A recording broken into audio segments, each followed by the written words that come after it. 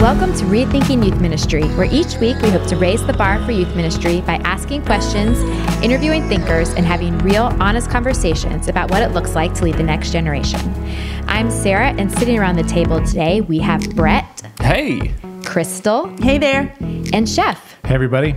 So today's episode is going to look a little different than ones we've done in the past. In the wake of the shooting in Parkland, Florida on February 14th, students have started a national movement pushing for stricter gun control and more government intervention when it comes to school violence. And as a result, on March 24th in Washington, D.C. and other cities around the country, there's going to be a March for Our Lives advocating for better gun control. And then on April 20th, the anniversary of the Columbine shooting, there's a planned national walkout for high school students. So questions we've noticed come up a lot in conversations with other youth pastors and leaders is how we as youth workers should address these events. If we are working with students directly, what is our role as our students are processing yet another shooting, but also as they're contemplating their own role in this movement, whether that's participating in a student walkout or something else, what is our responsibility? How do we walk through this with our students? So that's why I'm so glad we have the people we do with us today. Chef is a former youth pastor and former principal. Crystal is a former teacher, and Brett is normally a host, but he's also a former youth pastor. So that's why I'm so glad we have them here around the table to speak into this. And the thing we wanted to be sure to say up top was we do not want to make this a political podcast. That's not our goal. We want to try to talk through the complications the current culture presents and then talk through some potential best practices for walking alongside students who are trying to figure out their role in everything that's happening around them. So that's the question we want to ask. How do we lead students in light of the Parkland shooting and upcoming student walkouts? And Crystal, you were the first person that came to my mind when we would do this because you have a current small group. And so you were meeting with your girls right after Parkland happened. And what are they saying? What are the things that have been on their minds as this has kind of started to unfold? Well, I think what surprised me and what probably surprised a number of ministry leaders around the country is just how deeply they were affected by something far away. And I feel like I need to say, if you are in the Parkland area, we realize that it was not far away for you. And we are so sorry and so heartbroken with you. I know that leading students in a situation like that is unimaginable. Yeah. And at the same time, it feels unimaginable states away and hundreds or thousands of miles away. Students are responding with a level of brokenness that I just don't think I expected it.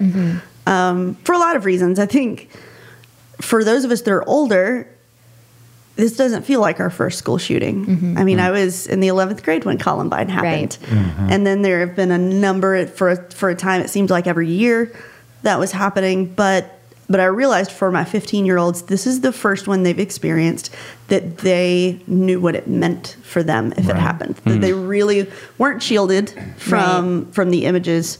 Sandy Hook, they were little children. bitties, yeah. So they were probably protected from it. So this is the first. I read an op-ed article that said for Gen Z, the Parkland shooting was really a defining moment for their generation because of that. This is their first kind of major trauma in that way. And so they're processing it in a way that feels more raw. For sure. Because it is new to them and not to an older generation. Well, we had this moment the week after Parkland at church where I'm sitting with my small group kids in a room, and in a room down the hall, there was a group of high school seniors meeting, and they were playing a game, and they started screaming, which the normal response of my girls would be to run to the door and say, what's happening, and I want to be a part of it. And so I, being one of them, ran to the door to see what was happening, but then I look at my girls, and they had a different expression than I expected, and it was one of terror. Yeah. And we started talking about it as we realized that it was just, the kids down the hall making a racket. And one of them said, I started thinking about where the exits were. Oh, wow. And another one said, I thought about whether we could break the window. Yeah. And all of them had begun to process, if this is happening here at my church, what do I do? And they're all living with that at school. I know I was sharing with you guys even before we started the podcast. I've been at 3 high schools in the past 2 weeks, all of which have had copycat threats, Wow. and all of which the students are trying to process what happens now. Like, what happens if this happens here? And that is traumatic. Yeah. And even, honestly, if I'm being honest, even within myself, I have begun to process the fact that when I was a teacher, we had drills for stuff like this. Right. And there were moments where we practiced what it would be like if there was a school shooter, and it seemed normal. And looking back, it was traumatic. Yeah. As the adult in the room, I had to think through, what do I do if I'm getting shot at? Right.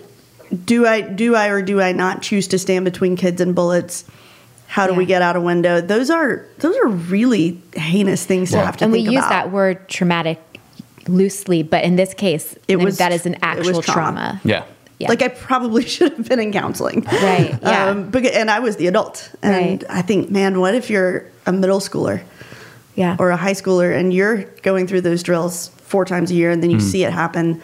And I also think this may be one of the first school shootings where the images got out on social media before they got out on news channels. And they weren't as edited. Yeah. And they were a lot more raw. And I just think all of it has had a profound effect on the students in our ministry, at least. Yeah. Yeah.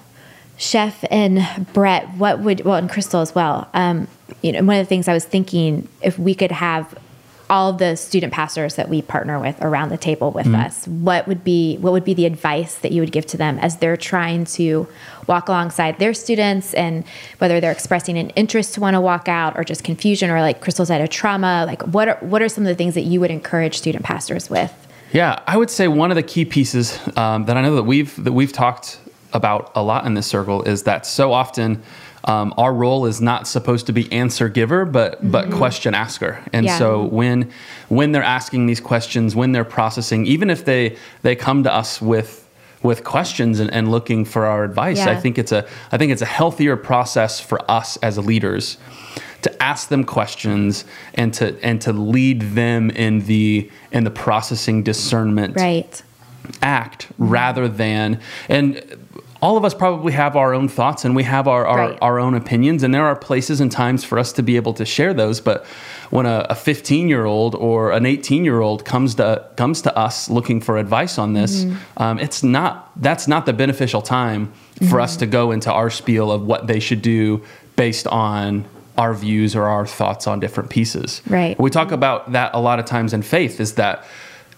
a key goal for us and our teenagers before they graduate high school, it's not for them to have certain answers or check certain things off the box. It's for them to have the tools and the skills to be able to think critically, to be able to process, to be able to empathize. So it's not just about the conclusion that we want them to come to, but this is an opportunity for us to be able to help lead them in what it looks like to process wisdom, wise choices. What's a healthy decision? What are my motivations for these decisions? Right. Well, I think what you said that's a good point, and it's tricky because this is a very political issue. I mean, it's tied into all of it as gun control and all of that.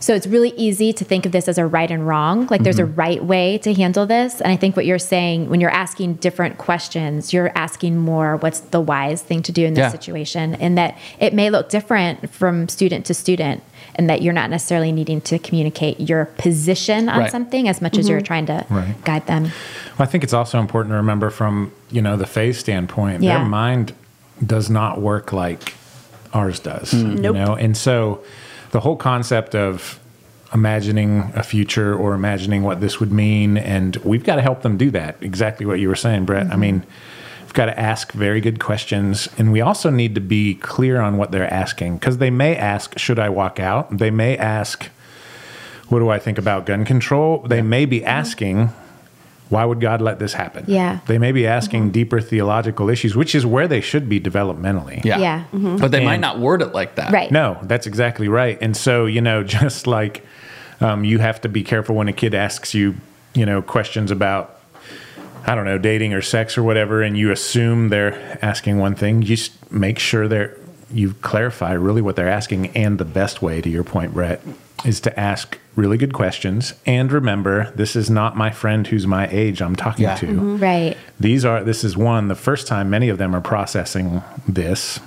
Why would God let this happen? Or why did God make this happen? Those are very different questions. And you never know where they're coming from. And I just think it's really, really an important thing. And the whole walkout thing is they want to be heard. Yeah. So let's ask them, so if you are heard, what is it that we should do? I mean, and to your point, Sarah, I think the culture's made this really difficult to get kids to talk about it in in as complex a way, or even start asking complex questions, because it's become so binary. It's, are you for or are you against gun control?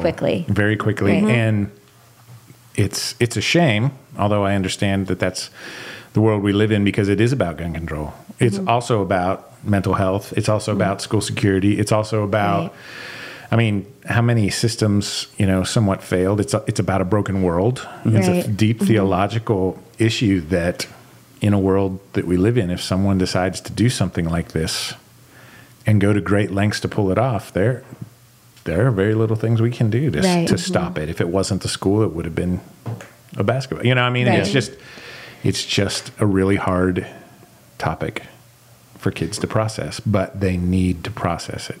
Yeah. I read a statistic that says that Gen Z is one of the most cause-driven generations that we've ever had. And so I think that there's also this tendency, for them to see the needs and then to be so personally affected by some of these things. And then they have this desire to do something about it, to help. And as Chef said, where they are developmentally, they're trying to figure out what that is, what that looks like. They're trying to look at examples from history. They're trying to have conversations and figure out, okay, what does it look like for us to help make a difference in this? And so how do we as adults see that and affirm that and say, I love the fact that you're trying to lift your voice, that you're trying to make a difference, you're trying to make it better for the generations that are coming behind you. And so how do we help them process in a healthy way that drive some of them have, that we got to make change, we got to make change, we got to make change, into discerning, okay, what are the wise choices? What are the right things to say in order to bring about change? What aren't the right things to say? How do we go about doing that? And again, that's not a chance for us to try to steer them to where we want them to go, but to try to give them the tools on how to ask these kind of questions to come to these kind of conclusions. I think that's a great point, because one of the things that we talk about a lot when our curriculum here at Orange is we want to make so many things experience-based, and we want kids to be able to experience the things that we're teaching them. And this is an opportunity where kids have an opportunity to do something with the emotion that they're feeling. And I think in a lot of ways we need to celebrate that, even if it's manifesting itself in a way that we might not agree with, whatever that looks like. The fact that they are internally moved and have a motive that's really a good thing. We should celebrate that and lean into that and say, you're heading in the right direction. Now imagine if we channel this in all these other different areas as well. This is something that I've been trying to work through and trying to figure out in my own small group, because I think when we look at youth pastors, and we've looked in the youth pastor Facebook group, we have seen that we are all on different parts of the political spectrum when it comes to this issue. I have seen people saying walk out with them, and I've seen people saying absolutely not, and it's everything in the middle, but that's also true for their parents. And so I'm sitting around a group with a bunch of girls from different high schools and different demographics, and no matter what I say, one direction or another, I would be disagreeing with somebody's mom.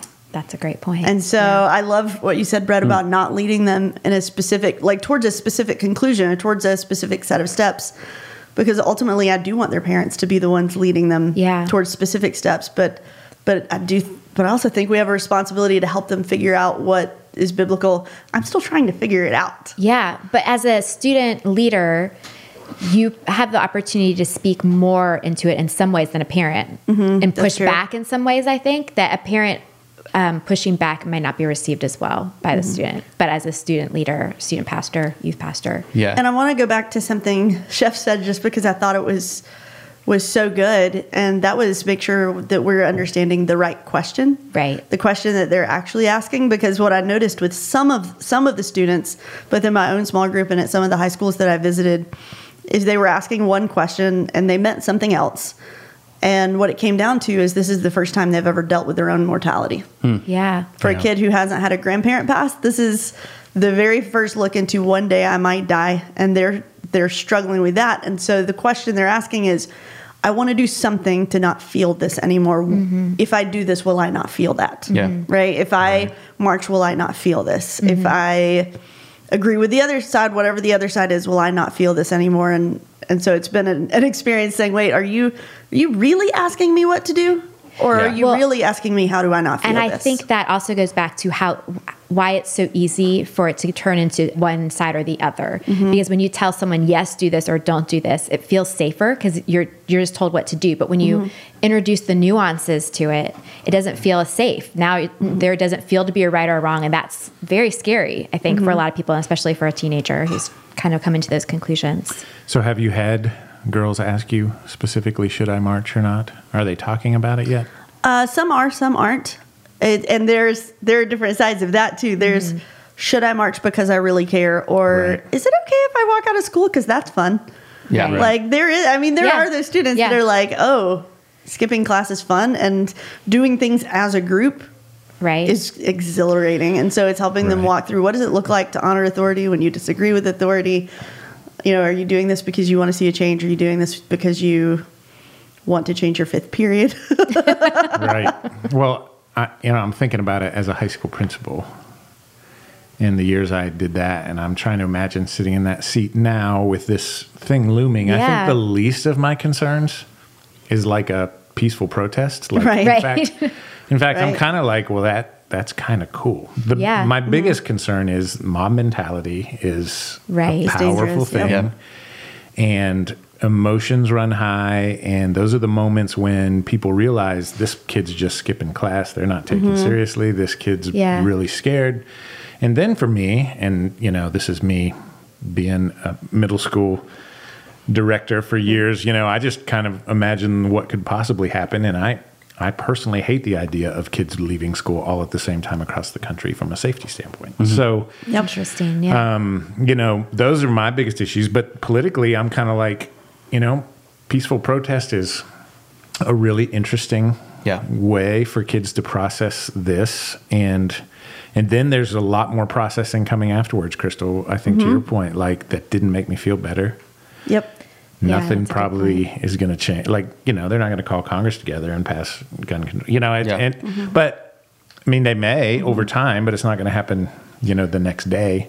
And as a student, you're processing these things and you're realizing, can anything really change? All of that, again, huge, deep questions that we need to talk to them about. And I think one of the biggest mistakes that we tend to make in the church with these big, deep, complex questions is that we give them simple biblical answers that don't make sense to them, yeah. but we say to them in a way where it should be Right. clear and obvious to them. Yeah. And Makes us feel better. Exactly. And so we have to be clear with our students.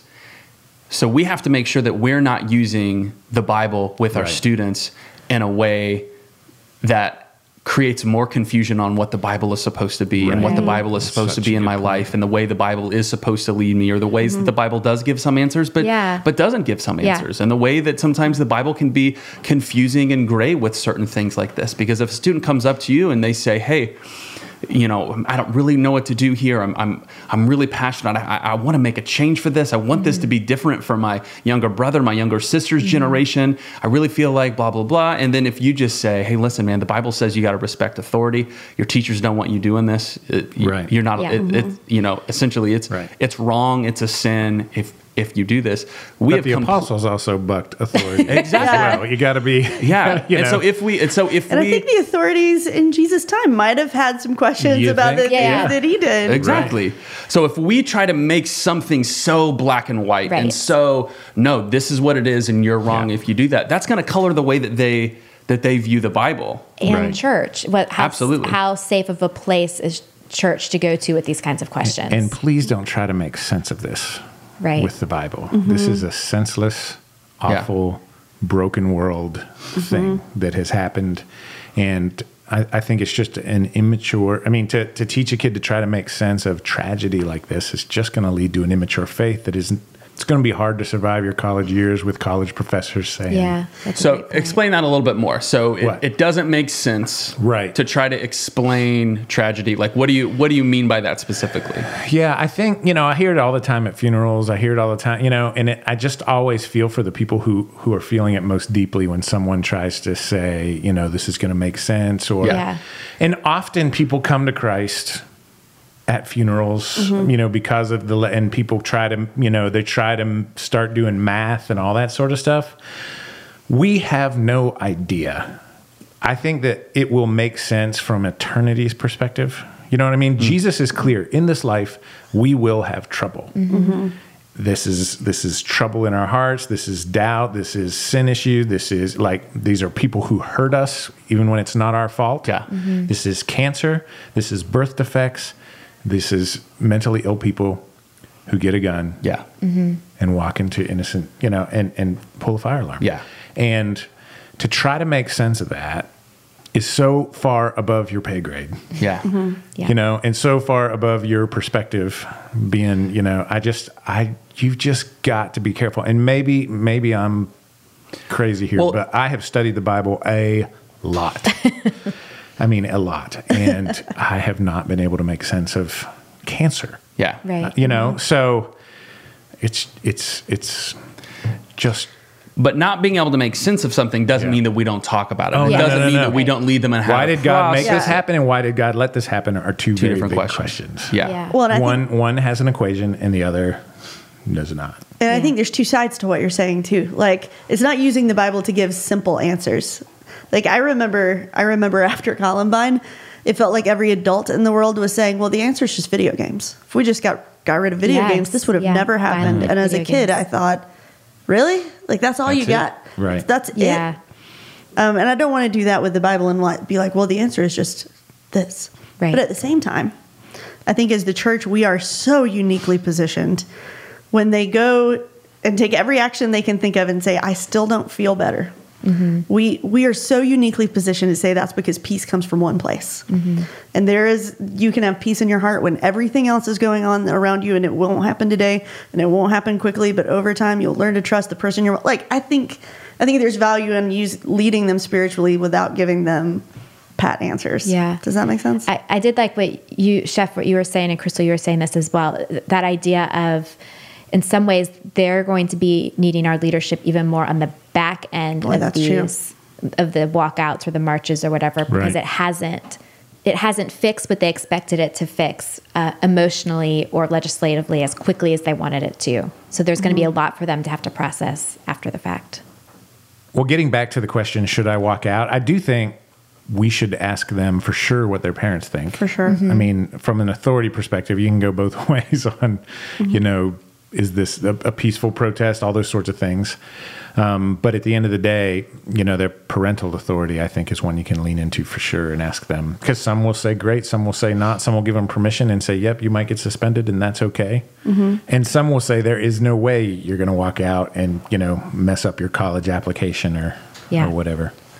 And I think that that's one of the questions that as youth leaders we need to have in our pockets and a lot of conversations. Have you talked to your parents about this? Yeah. When they come to us, a lot of times the answer is probably going to be no. Right. And that is what it is, and we can continue the conversation and encourage them that is going to be a really healthy next step. But whether it's this or anything else, like, okay, have you had this conversation with your Right. parents yet? What do they say? When I first started either teaching or as a youth pastor, I felt like I needed to have answers for these questions. And the more time I've spent doing this, the less I feel that way. I don't know if that's true. I don't know if some of you are out there thinking, I need to have a yes or no answer to this. And I just don't think you do. Yeah.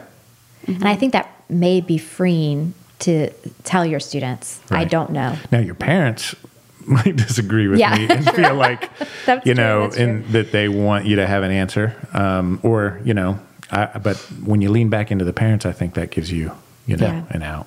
I think not having a yes or no answer is also setting us up as youth workers to be a really good example, because I think what culture would have us believe and what culture would have our students believe is that there are two sides to every issue, and you must be fully on one and fully hate the other. Yeah. And I just see everywhere in our culture right killing now. us, isn't Yeah. it? It's killing us. yeah. And I think the church has got to be better than that. Yeah. We've got to begin to teach empathy. You can't love your neighbor until you have some empathy for your neighbor. Right. And so when we stand up and say, I don't know, here's what I hear on this side, and I see that, and I understand where they're coming from, and here's what I see on the other side, and I see that, and I understand where they're coming from. It doesn't mean we don't have a stance on anything ever. Right. Right. But just demonstrating a willingness Right. to see that the other side is not immoral, the other side is not crazy. Yeah. may end up being one of the best things we do for the Right. church. Well, and that's the empathy that we talk so often about, Yeah. is that we have to be able to understand, even to a degree, if we do have a stance, that we have to be able to understand that, okay, this person who believes differently, they have a completely different background. They have a Right. completely different upbringing. Right. That if I were in their situation, I probably wouldn't have all of the same understandings and beliefs that I do about certain things. And so that's why it's so vital that we help them develop those skills like empathy and compassion, that we can see, even if we disagree, how someone could come to those conclusions. Which doesn't mean your point is weak, or Right. it doesn't mean Right. that you don't believe it. I mean, that sort of talk drives me crazy for sure, because I mean, if we are to love our neighbor and we hate anybody that disagrees with us, there are no neighbors that we love. So, Yeah. I mean, we are going to disagree on something. And it's, in those moments, your primary goal is not to make a point. Your primary goal is to maintain influence. Right. So it seems like when it comes to taking sides and everything feeling very binary, it's much easier to come across that way when you're speaking from a stage, and that the easiest way to kind of develop that empathy for students and ourselves is by having these one-on-one conversations, these small group conversations.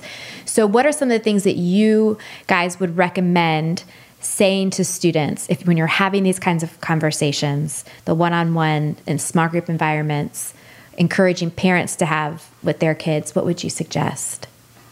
Well, I think to Chef's point about figuring out what they're really asking, it's always helpful to say, hey, what led you to ask that question? I want to do a good job of giving you a thoughtful answer, because I think it's a serious question.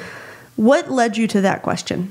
Because so often that will get you to, well, it's really about how I feel, or it's really about wanting to feel like I can do something, or it's really about, this sounds like fun and I kind of want to walk out. But that will get you to the heart of the question. Yeah. I think that's a good point, although it may take some digging for them to even know why they're asking. Yep. It could take a minute. I think I'd also listen to your students and maybe reach out to your parents and say, hey, just so they all know that the conversation's coming. This Yeah, is a great that is a good opportunity to talk to your kids about. I know there's 2 marches I've heard about, and I'm sure others will pop up, or there were 3 last week, and now I don't know what's happened to all of them. So who knows what's going to happen in your world. But if you could reach out and use this as an opportunity to reach out to parents and give them a heads up and really help the conversation happen, I think that could be great. That's true, because from a parent's perspective, this could be the first time they're parenting a child through these kinds of experiences. Yeah. So they're looking for just as much guidance. Right.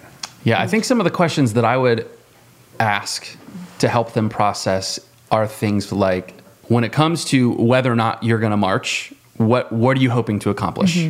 So if you are, what are you hoping that leads to? If you're not going to march, what are you hoping that leads to? And like we said, that I think that is such an important question of, have you had this conversation with your parents? So the goal is really to have a well thought out answer, response, regardless of where you land. Yeah. You want the student to have thought it out. I think those are such good questions to ask, because I know during the course of this podcast, we've talked a lot about where they are developmentally. What we mean by that is the part of their brain that does logical planning and what happens next. That part of the brain is called the frontal cortex. It's either not fully attached to the rest of their brain, or it's just starting to attach, and so they're still learning those functions. But what they're thinking with primarily is their amygdala, which is the fight or flight center. And so they may have a strong reaction and a strong impulse to move without really thinking through the logical steps of where I should be moving. Doesn't mean they can't. It means they need help from the adults in their lives to help them think through logically, what are my next steps. And as we learned just a few episodes ago with the conversation with Mark Ostreicher, which was fantastic, for them, the response of empathy is a very new thing. The ability to think from another person's perspective is new, and they need the adults in their lives to lead them down that road and help them exercise that muscle of what would someone on the other side think. Right. And so asking questions is one of the best ways to do that. I think it's great. And from a developmental perspective, a 9th grade boy and a 12th grade girl are, Miles 6 years apart. difference, because because boys are catching up to girls in high school, and then if you have a middle and high school ministry together, wow, you've got a range to talk to. You may want to split them up to have conversations about it, and you will be surprised of the different conversations you're going to have. That's good. And I think one of the greatest things that we can do, and this is across the board a lot of times in youth ministries, we just give them a safe place to process, to have these conversations, for as a small group leader to sit down with your small group and say, guys, there's so much that's happening in your worlds right now with marches and with this and with that going on and fear at school and everything like that. What are you guys thinking? Yeah. Where are you guys at?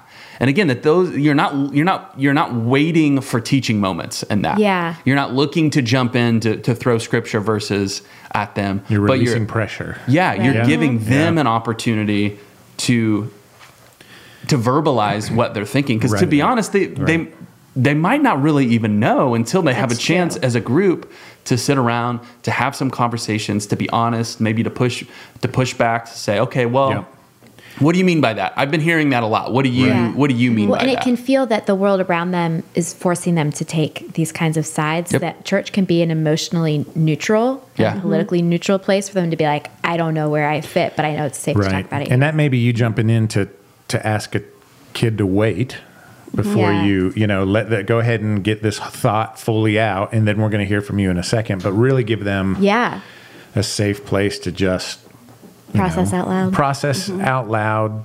And, in the middle of that, they're going to feel that this isn't binary. Right. They're going to feel, the complexity of the issue, which is all of it's so important, which means they may leave with more questions than they have, but they will have processed some of it. And they will know where to go with them next time. Again, back to church. And I know around here, one of the things we talk about all the time is small groups are for creating a safe place. But I think maybe that's even something we begin to say in our ministries is that this is a safe place for you to have conversations, or just this is a safe place because with the students I've been meeting with, working with, talking to over the last few weeks, and there's been a lot more hours of meeting with and talking to students than normal.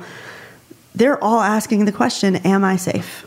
And whether it's coming out verbally or it's coming out in a load of other questions or it's coming out in tears and anger, it's always what it boils down to for a lot of them is, am I safe? As the church, if our answer can be yes, you are safe here, I think that's incredible. Yeah. Well, this has been a super helpful and insightful conversation. And as we start to wrap up, is there anything else, any final thoughts that y'all would like to leave with our listeners?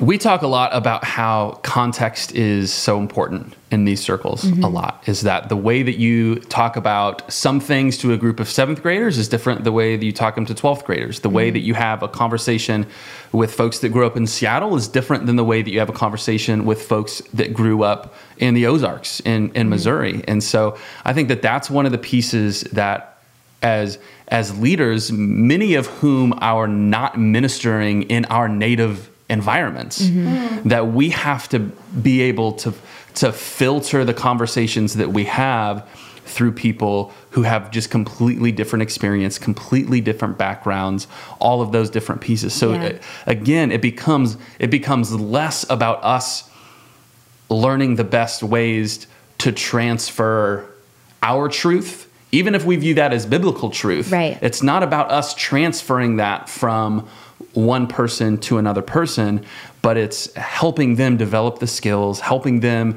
to learn to empathize, helping them to learn to ask the kind of questions that brings them to a place of understanding or of clarity, or even an understanding of comfort in not knowing. That's great. I love that. That is great. I would say if you're not having conversations about this, because I think it's tempting to not, especially if there hasn't been a recent threat at one of your local schools, your students are probably still more affected by it than you realize, and they're more affected by it than they realize. And it isn't until you begin to have some conversations with them that you really see the question behind the question behind the question, and you can address some things in them that they didn't even know why they were feeling what they were feeling.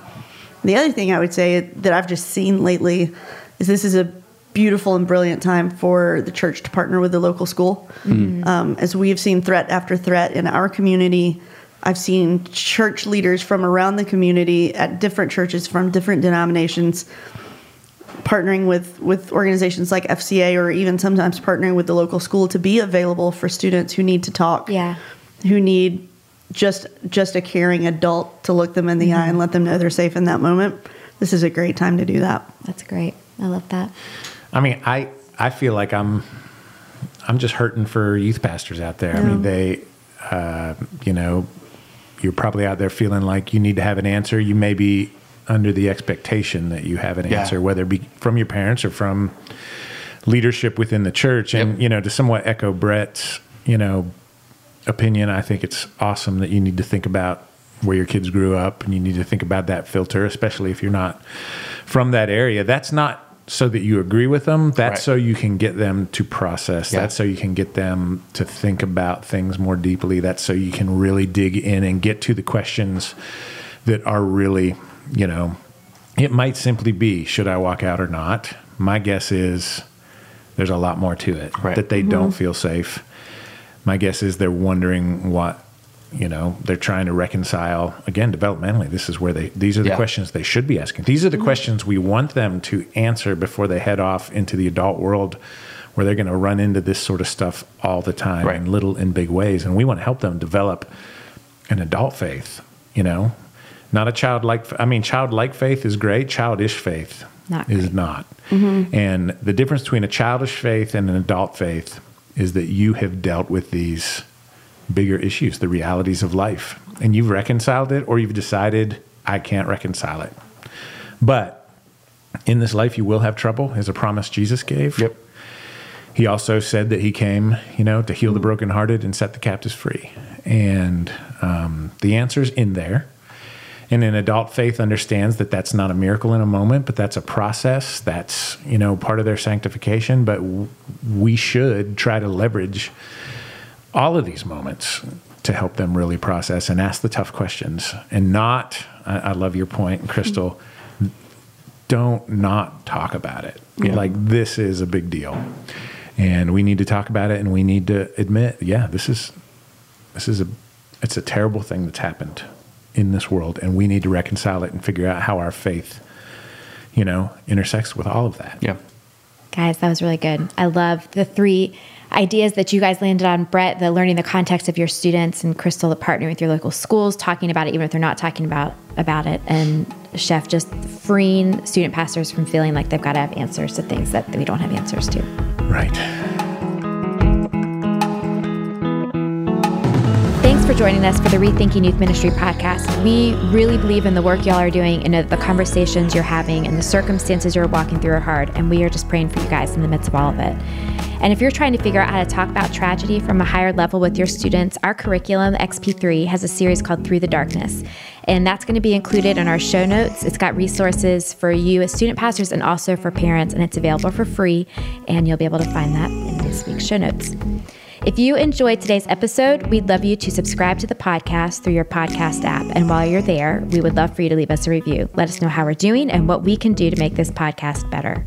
If you have a friend, if your small group leaders or a fellow youth pastor came to mind as you're listening to this episode, someone who needs to hear this conversation, you can send them to our website at rethinkingym.org. Until next time, thanks for listening.